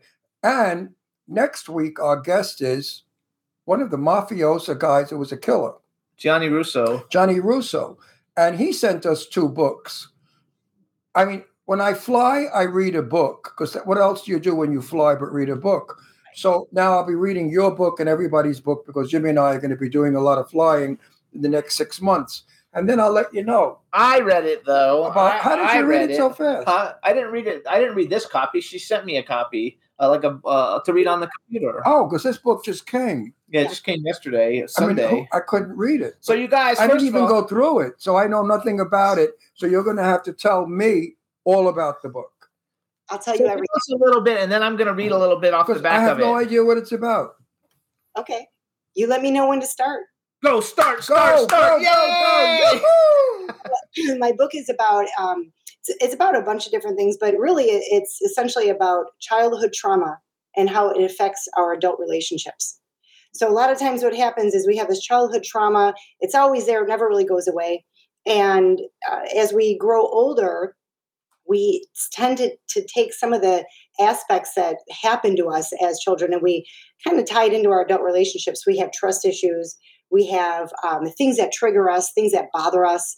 We have our guard up for certain things, and we wind up with in a relationship, and people wonder, what in the hell? What did I do to deserve that? So we sometimes wind up in relationships that are toxic. We create them ourselves. We're afraid to get close with people because of how we've been hurt in the past, and so my book is about that. It's about then being stuck in toxic relationships. How do you get out of them? Some people get stuck in them and they never get out because they're afraid to leave. And I show a couple different scenarios of relationships that I had been in and steps that I had to take in order to find my way out and move on to the next step. That's an important thing that you just said, though, because you guys, this is a memoir. So this is an all revealing book of Linda's childhood and the different things that she went through as a child and how she overcame all these different things to become the person that she is today. It's very, very interesting. I think people will like it. I want to read the little thing off the back, but go ahead. You were going to say something. I am stuck in a relationship and I love it. No, you are. I admire your relationship so much. Yeah, Jimmy and I are married 10 years. And you know what? It feels like the first day. It's really amazing. I've had 3 relationships in my life, very long, many year relationships. I've been married all my life. Since 19, I've been married. And living with Jimmy is probably the most exciting, wonderful, loving, because Jimmy's a kind, dear, affectionate, romantic man. And I'm happy as hell. What about you? Absolutely. I mean, absolutely. You could have embellished that a little bit, you fucking prick. Now, he's the one. First of all, he's the only one I ever married. Now I'm pissed off. Linda. Could you lend me $3,500 to divorce him? He's so cute. Isn't he the cutest thing you've ever seen? So you guys, I'm going to read the back of the book real quick. Emerging from deep-rooted mental, physical, and emotional pain can be difficult. Thriving after it can seem nearly impossible, but it's not. We can escape the destructive, hurtful emotions that seem as if they can swallow us whole and convert that negative energy into the resiliency and fortitude needed to live life to the fullest. In Nerves of Steel, which is the greatest title ever, by the way. What a great, with the way you did it with your last name. First-time author Linda Steele takes the reader on a personal and emotional journey to show how she not only emerged from pain, but transformed it into strength, power, compassion, and love. Through her story, she demonstrates that with time and persistent, tireless work, anything is possible. This book will inspire and empower the reader to be better, to do better, and to live better. None of it is easy, but the best things in life never are. And it sounds like this book can help you get out of a rut. So if you're in a relationship that's toxic or abusive, get the hell out. It's better to be alone than in bad company, we were taught. That's what we find out after the fact. But the problem is most people are afraid to get out of it. A lot of people, some people, and this happened to me, I got stuck in a relationship a couple of times where I didn't think I could make it on my own. Number one, you become dependent on somebody, sometimes financially. And that's the scary part because you get used to this lifestyle and you get used to, having all these things and you realize this is not working for me. This mistreatment is not good. It doesn't outweigh the good, or outweighs the good. So you think, oh my gosh, I don't want to be in this relationship. But at the same time, it's so scary getting out because you don't know the unknown. And you know what? A lot of times we become empaths. And when you're an empath, you start making excuses for people's bad behavior. And you start overlooking certain things and you start going, well, not that you blame yourself. Some abusive women are like, oh, I had that coming. I was never like that. I never thought I deserved it, but I always made excuses. Well, they had a bad childhood or they had a bad day at work or things are. So I hate that. Mm-hmm. Mm-hmm. I really hate that when people pull that stunt. Yeah, but it's not crazy. One relationship that I had to leave, I had 3 little kids and a brand new built home. And I didn't want to move my kids out of their, what was familiar to them. I tried to make it as painless as possible, but I wasn't even working at the time. How am I going to keep this big home and these 3 little kids? I don't even have a job yet. So, I had to come up with a 5-year plan to get out of my marriage. And that was difficult. That 5 years seemed like a lifetime. And then I had to leave a relationship again after that, and that took some time and planning as well. So it's not if you're treating or calling if you're treating your spouse as a meal ticket, never going to happen because you're going to be miserable. It's never going to work. It's never going to last. Mm-hmm. Because treating them as a meal ticket is using the person for their funds, and you have to give so much to that person that's not real.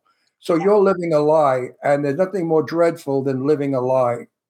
For sure. You don't realize how much happier you can be, even without the lifestyle, even without the money and the gifts and, that self-worth that you get back when you're not mistreated. Oh my gosh, you can't put a value on that.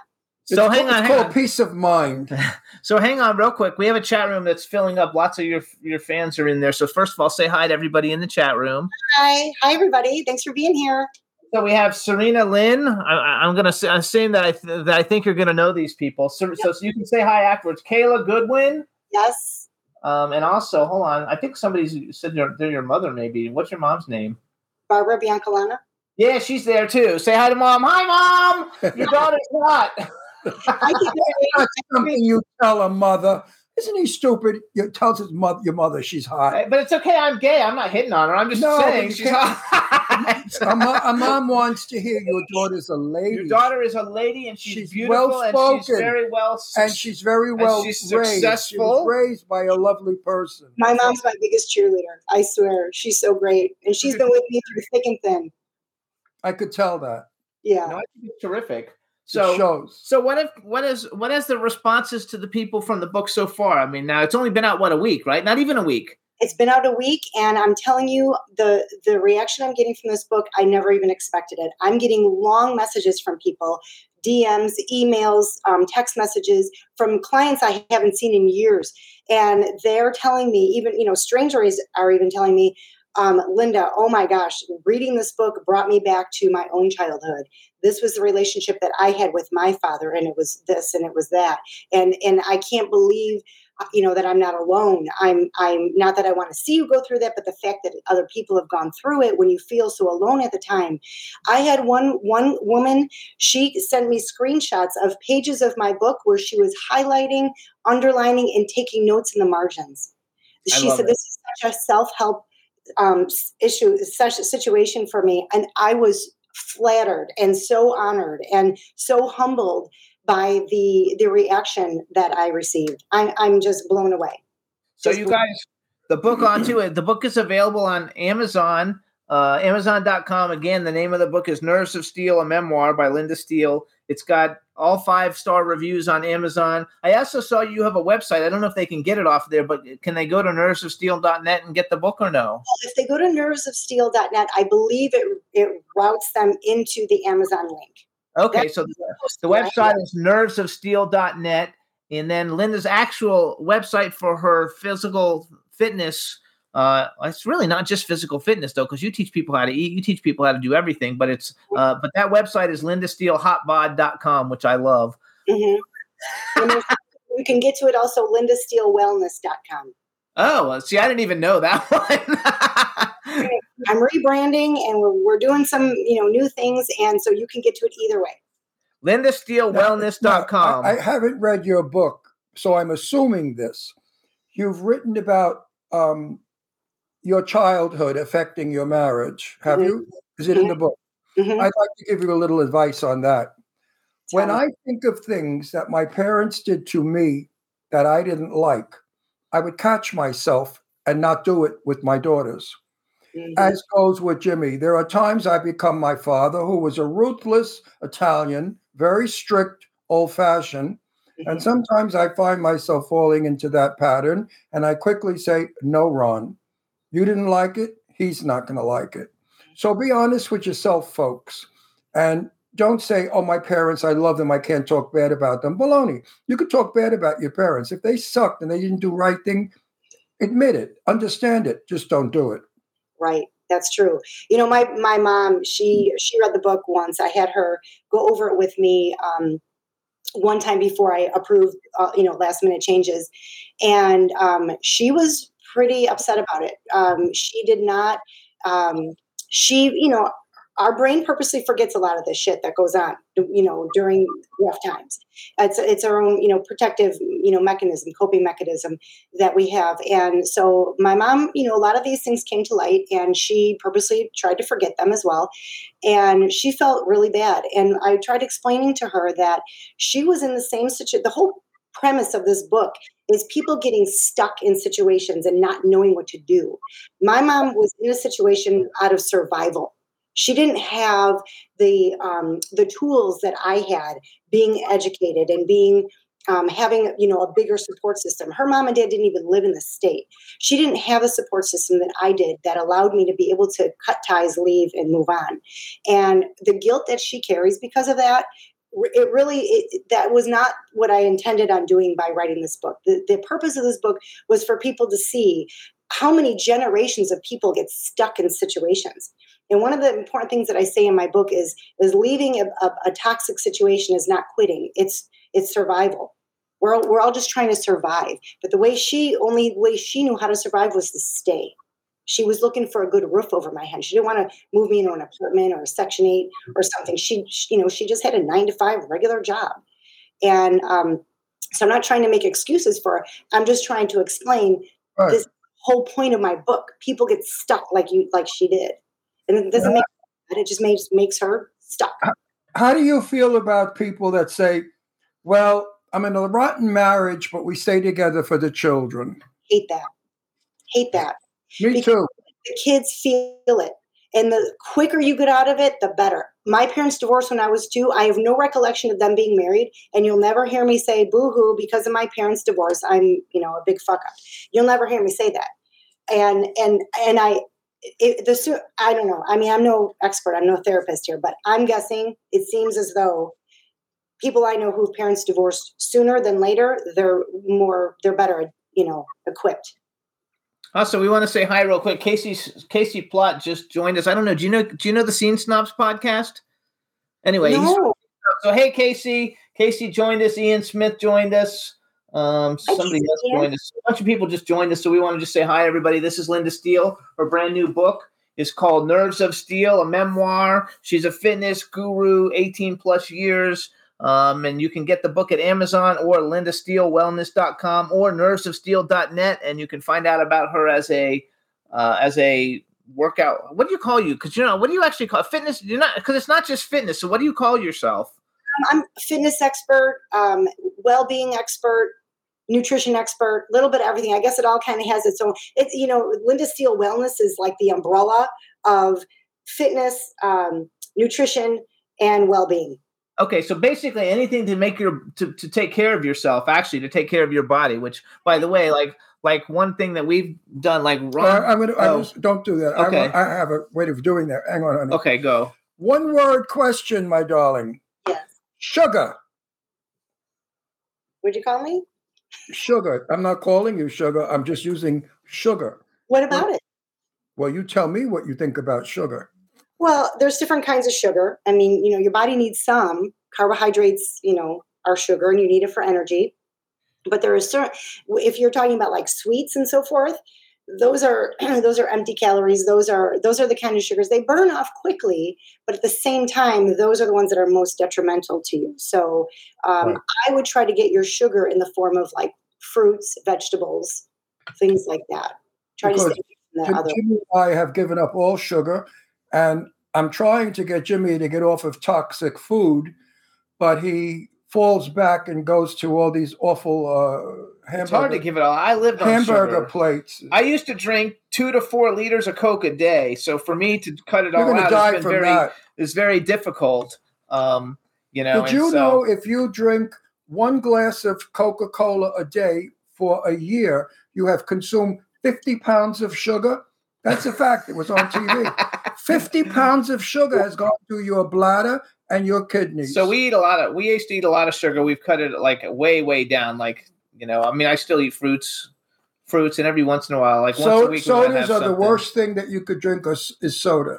But in the meantime, too, he's lost a bunch of weight and I've lost a bunch of weight. Yeah, I like it. I think I used to weigh 216 and now I weigh 180. Oh my gosh. Both of you look a little leaner than when I met you in LA. Yeah. Definitely, we're leaner than we were. Right now, I look fat. The shirt, I have a pillow behind my back because this chair hurts. I'm sitting in a chair that has a wooden back that's all carved, and I think I have the carved back now imprint in my back. But I am thin. You don't eat sugar though, right? Or do you have do you take a cheat day or anything, and have a cupcake or a piece of cake ever, or no? I do. As a matter of fact, I found myself having some chocolate every single day at the end of my day. And I tried to cut that out myself. And there were a few things that I cut out. And I was going for, 30, 45 days. No alcohol, which I rarely drink anyway, but I wanted to go to 0. No alcohol, no red meat, no sugar, the sweets.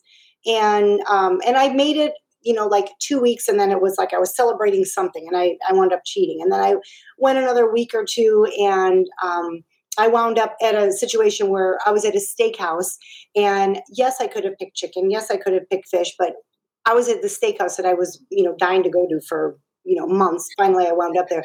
So I had steak again. So I haven't actually completed 30 days of this, giving up stuff, but I just think it's great for inflammation. It's great for, to get your body back into a balance. You want to get your body into a balance so it starts, functioning properly. We start becoming dependent on those sugars that we really don't want. And you want your body to start running properly. And like I said, the inflammation, that's like a big buzzword right now, but it's real. It's real. And it's amazing how much better you start to feel when you start cutting out these certain things. Okay. So Jimmy and I really feel better. We have more energy. We sleep better. Yep. My thinking is better. Now, if I got rid of this Meryl Streep wig look from Devil Wears Prada, I look like Meryl Streep in Devil Wears Prada. I want to ask a question. Don't I look like it? How much, how when you go to the doctor, they give you your body mass index? Like mine, I was like 28%. The doctor basically told me like I was obese, and like I don't see myself as obese. When I go to Walmart, I see obese. But but like they're telling me, like at 28%, it's like way too high, and I need to get it down. So I need to lose. I weigh 180, and they want me to weigh like between 170 and 175. So I'm working on it because I was 216. It's but belly fat. But how Fat. much like body? Because like I've seen like what you look like in workout clothes. Like how much body fat? Like, or what's your BMI or whatever? Like, do you have a lot of body fat? I'm first of all, I'm not a big fan of BMI. Okay, good. Doctor's offices, they had to come up with some kind of formula, and they do it by your height versus weight, and they say, boom, this is what your BMI is. And it's not fair, because I know a lot of shorter people who are just enormous. They work out like crazy, and they're eating right, and they're lean.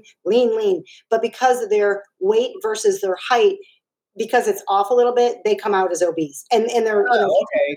Do calipers on them, they wind up with like 7% body fat. So it's ridiculous. That BMI, don't worry about that. Don't pay attention to that. It's a good guideline for someone who doesn't really go to the gym and they don't really work out. It's a guideline. But for somebody like you, I wouldn't worry about that. If I were you, I'd go to a gym, just at your local gym, and ask if somebody can give you a body fat test with calipers. I try to keep mine. If I'm heading up to a photo shoot, I try to keep mine about 11, 12%. That's fairly low to maintain all year round. So all year round, I'm more like 15 to 19%. That's where I try to keep it. Oh, wow. How do you get rid of belly fat? I track my food. I make sure that I'm eating a 40-40-20 split with my food. I work out 3 times a week, starting with 20 minutes of rigorous cardio, 10 minutes of abs, and about 45 minutes to an hour of weightlifting. My workout program is based on a 3-day-a-week split: biceps and triceps one day, shoulder, back, chest one day, leg one day. And I give those body parts an entire week to rest, recover, and build before I hit them again. I love that. What's your advice for me? I'm 82 years old. I'll be 83 soon. What should a person my age do to exercise? I would do the same program that I teach all of my clients. I would lighten up on the weights. I would work some extra stability for you. I would have you do things, like your bicep curls would be a lighter weight, but you'd be standing on a Bosu ball doing it to make sure that we get your stabilizers set. As we start to age, we start to lose our balance a little bit, and we start falling and breaking things. So my entire goal with you would be just to keep you safe and salvage your joints. So I go easy on the weights, higher on the reps, throw in some Bosu balls, some stabilizer exercises. That's what I do for you. You're a believer in people my age exercising. Oh, yes, absolutely. I train clients into their 80s. I mean, that it would be silly for you to stop now. You feel like shit. You stop using things, you start hurting. So you want to keep moving. You want to keep moving. But range of motion is so very important. There's an old saying, use it or lose it. Yes. I want to go back to the book. You guys, again, the book is called Nerves of Steel. So you have, I think, 3 kids? You have 3 kids, or do you have more than 3? Daughters. One of them is listening now. That's my Kayla Goodwin. Oh, hey, okay. Hey, Kayla. You are so gorgeous on this cover. Yeah. You look like a movie star on this cover. I mean, this is a beautiful picture of. So I want to know. So what did your kids think of the book, and how is your relationship with your kids based on everything that you learned growing up in the trials and tribulations you went through? Like, how is everything with your kids, and what do they think of the book? My relationship with my daughters is phenomenal. I'm a mom when I need to be a mom. I'm a friend when I need to be a friend. I get great feedback from them. They are only one of them read the book through. She's the one who's watching. There were some parts that she chose not to read. I did the best I could, not making their father look too bad, because he was also young when we got married, and his behavior was he was acting like a 24-year-old behaved. It just so happened that this particular 24-year-old had a family to support, so it was unacceptable. But so I did the best I could, not making their dad look bad. And by the way, he has made up for a lot of lost time. He and I are actually friends now, and yeah, and it's amazing because you wouldn't know that by that book, right? Right. I thought I would have drowned him by now, but I didn't. I didn't. He's just one of those guys that he walks in the room and people like him. So, and he's the father of my daughter. So out of respect for my daughters, out of respect for me, he and I get along. And, but my daughter had a hard time. She realized, she sent me a text and she said, all I have to say is, wow. She said, I knew a lot of this, but I didn't realize how badly it affected you. And she said, and I just can't imagine, had you not made the decisions that you made during this time of your life, where we would be today. She said, I just, I respected you before. I respect you more now. She said, wow, is all I can say. We also have some Serena Lynn joined us, and Jan Axford, who wrote Lynn's is even more beautiful on the inside, which is a beautiful thing to say. That's nice. And it's true. And I think that Jan was one of my first friends I met when we moved to Wheeling, and she experienced my entire childhood with me. Jan's actually in the book. Yeah, I thought she sounded familiar because I just read this not that long ago. Yeah. So how long did it take to write this book? Took me 3 years. Oh wow! Okay. It doesn't seem like it should have taken me that long. The reason it took that long is because you can see how emotional it was. Yes. What happens is you get yourself, you think, okay, I have nothing to do this weekend. I'm going to sit down. I'm going to write this book. You start writing, and it brings you to this place where your brain purposely made you dumb. Right. And now you find yourself back in this awful place. You're like, oh, I don't like it here. So you write what you can, you put it away. And even if you were free the next night, you think, you know what? I don't really want to go back there. I actually kind of like the mood I'm in now. I don't want to go back there. So I just kept putting it off. I liked where I was. And it just took me a long time. It took me a long time to take it all in and remember all those awful things. And yeah. So I'm presently writing a book, and it's titled A Little of This and a Little of That About Hollywood. It's my relationship with all the celebrities that I've known and growing up from 19 to where I am today. And I was married for 16 years. And in writing my book, I thought, oh my God, were you a sucker, a schmuck, an idiot? For 16 years, you were pursuing your wife, begging her to love you because she was a cold bitch. She was a frozen stone. She gave up her kids and never saw them until she died. So she was really a horrible woman, but lovely. I mean, a nice person, but just cold. Didn't care about me or her children or her family, her mother, anyone. And in reading that, I said to myself, Ron, you were in that marriage 16 years too long. Had nothing with me being a bisexual man.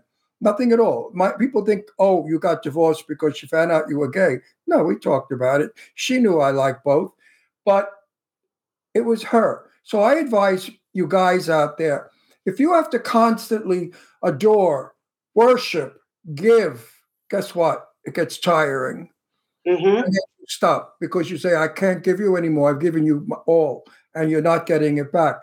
And I loved my wife very much. And that's why I was always being her fan. Let's put it that way. Yeah. You can't make somebody want to be with you. I found myself doing that myself. That first relationship that I was in, I tried to make him want to come home. I tried to make him want to. I realized I can't make you want to be with me. And once you finally come to that realization, it becomes a lot easier. But you have to. No one can tell you. You have to know when it's time yourself. I think she was content being with me because we owned a beautiful house with a swimming pool and beautiful cars, and she had lovely jewelry, furs, and dresses. Mm-hmm. So I think her life was good. At one point, I said to her, Joanne, don't you miss anything about our marriage? And she said, I miss my clothes because clothes are so expensive now. That's the kind of woman. She was a beauty. She was a model. She was a Dutch girl, very beautiful. I think you showed me a picture of her when I gorgeous, beautiful figure. Mm-hmm. But that's basically the same thing that she was saying. Yeah, too, but at the beginning. My wife had an argument with her mother and didn't talk to her mother until she died. She fought with her brother and never spoke with him. She hated my mother because my mother called her and knew what she was. My mother called her an alley cat. She said, you're an alley cat because you had two daughters and you don't give a damn about them. You're going to walk away? Because she let me I raised my daughters. She didn't want them. I remember you saying. She signed a paper at the lawyer's office saying, because I said, listen, Joanne, I'm moving back to California for work, and I need your permission to take the kids out of state. And my lawyer said, well, just make her sign them over to you. Then you can do whatever you want. And she clicked the pen without even reading it and signed it. Oh, No, she was a piece of work. I hate talking about it because my kids might see this show, which I doubt. But I've never been I've never been a parent that talked bad about the other because it would only damage and hurt my kids. well, that's the whole purpose why we don't. But, they do figure it out eventually. Usually, if parents can actually keep their mouths shut long enough about, the significant other or the ex-significant other, the kids always figure it out. It's just very difficult for us because a lot of times we get thrown under the bus. There are plenty of times that my kids would come to me with something and I would be enraged because whatever it was that was said about me wasn't true. And I, as much as I wanted to fight back, I would hold my tongue, but there were times I fought back and I'm sorry that I did. I wish I hadn't done it because eventually everybody figures everybody out anyway. I'm not perfect either. Their father wasn't perfect. Nobody's perfect. But, if parents, just if you're listening, if you could just keep your mouth shut long enough, don't worry. The kids figure everything out. Kids are so much smarter now too. I think they grow up so much quicker. My daughter Deirdre was on, I think Phil Donahue I forgot what show she was on, and it was about parents that abandon their children.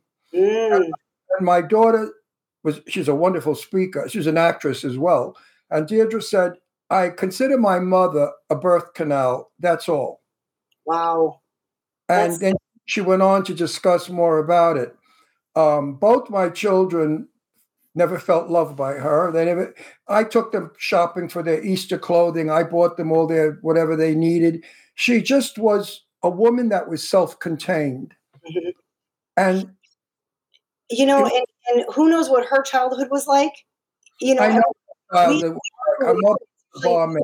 Because we got like 2 minutes. So her mother was a barmaid who brought men home and slept with them, and my wife had to see that. I suspect that my mother-in-law got drunk, and one of those men molested my wife. Oh, geez. I think she was molested at 14 or 13. Did your kids follow? Are they like following in your do they do fitness stuff like you do? Any of them? They're all certified. One of them actually works out regularly. The other two, they're so deep into their careers right now that they have kind of put the workout portion of their lives on the back burner. I'm hoping they get back into it because it's important to stay healthy. But at one point, all of them were very fit. Now, one of them works out regularly. The other two, they're into their career right now. So what are the age ranges of your children? My twins are 20. They're going to be 28 years old, and my little one's 25. Jesus, you look 28. Yeah, I was going to say, you don't look anywhere. I mean, it's like you had a kid at 10. When my daughter Leslie was 16, Leslie, it looks as beautiful as her mother. She looked very adult, Grace Kelly looking. We traveled all through Europe, and we were in Italy, and we went up to our room, and it's one bed. And I said, Leslie, this is wrong. We went back to the desk, and I speak Italian. I said to him, Signora, you made a mistake here. He said, no. And he looked at the passports. He said, your name and her name are the same. Aren't you husband and wife? I said, no, this is my daughter. I'm 45. My daughter's 16. So we had that problem throughout Europe. People thought we were husband and wife because the same passports. Yeah. Now, if you had a son, 28, and you went out with him. She got all daughters, though. No, but I think if you had a son, they would have thought. Yeah, they would think the same thing. Hold on, because we've only got a minute. Because you look very young. You don't look. How old are you? You're not going to tell me. No. But I can add it up. How old? 52. 52. God bless you. You don't look it. You're going to be like me. You're going to be an old bag like me, looking good. A good-looking old bag, I call myself. So you guys, Linda Steele, you can follow her on Instagram. It's Linda Steele Fitbod. You can go and get the book on Amazon. It's called Nerves of Steel, or you can go to nervesofsteel.net or lindasteelwellness.com. Just make sure you know that Steele is Steele. You can also see her on movie reviews and more on Tuesday nights with Brian Sebastian. And this is what the book looks like. Let's go get it. Let's get it to be a bestseller, like selling like 100,000 or 200,000 copies, because everybody needs to read the book. It's really a great book. Congratulations on writing it and all that you have overcome to become the fabulous person you are today. And there are so many people out there who are going to need to read this book because they're in a jam. And if you're in a jam and you don't know what to do, read this book. It might give you the strength. I appreciate that. Or the way out. Get out of that friggin' marriage if it stinks. Life is beautiful outside. Would you like to have a healthy relationship? I'm in a healthy relationship right now because I took some steps to get there, and that information's in the book as well. Yay! All right, I'm in a good relationship. Because we're out of time. I beat him up every morning for 1 hour. I punch him all over, and I tell him I'm the boss. Linda, thank you so much. Congratulations, Thank you, Linda. You're Love wonderful. You're fabulous. Thanks everybody for tuning in. We'll see you again soon. Okay, up to. Bye bye. Bye, everybody. Bye, Thanks, darling. chat room. Thanks, everybody. Everybody. Thank you, Juan. We'll see you guys next week. And I really don't beat him up. Good night. Goodbye, everybody. Bye, Thanks. everybody. Can turn out to be so wrong. Yeah, we in the mix. Yeah, we in the mix. It's another episode. Here we go. The Jimmy Star Show with Ron Russell. Interviewing the hottest, newest, and truest of today's celebrities. Make sure to subscribe so you can get notified weekly. Jimmy Star, he's the king of cool. Ron Russell, he's a gorgeous dude. Chat room is live and you would be a fool not to vibe with us at the Jimmy Star Show with Ron Russell. Come watch it live on W4CY Radio. Miss some past episodes? Download on iTunes. The Jimmy Star Show with Ron Russell. It's the Jimmy Star Show with Ron Russell.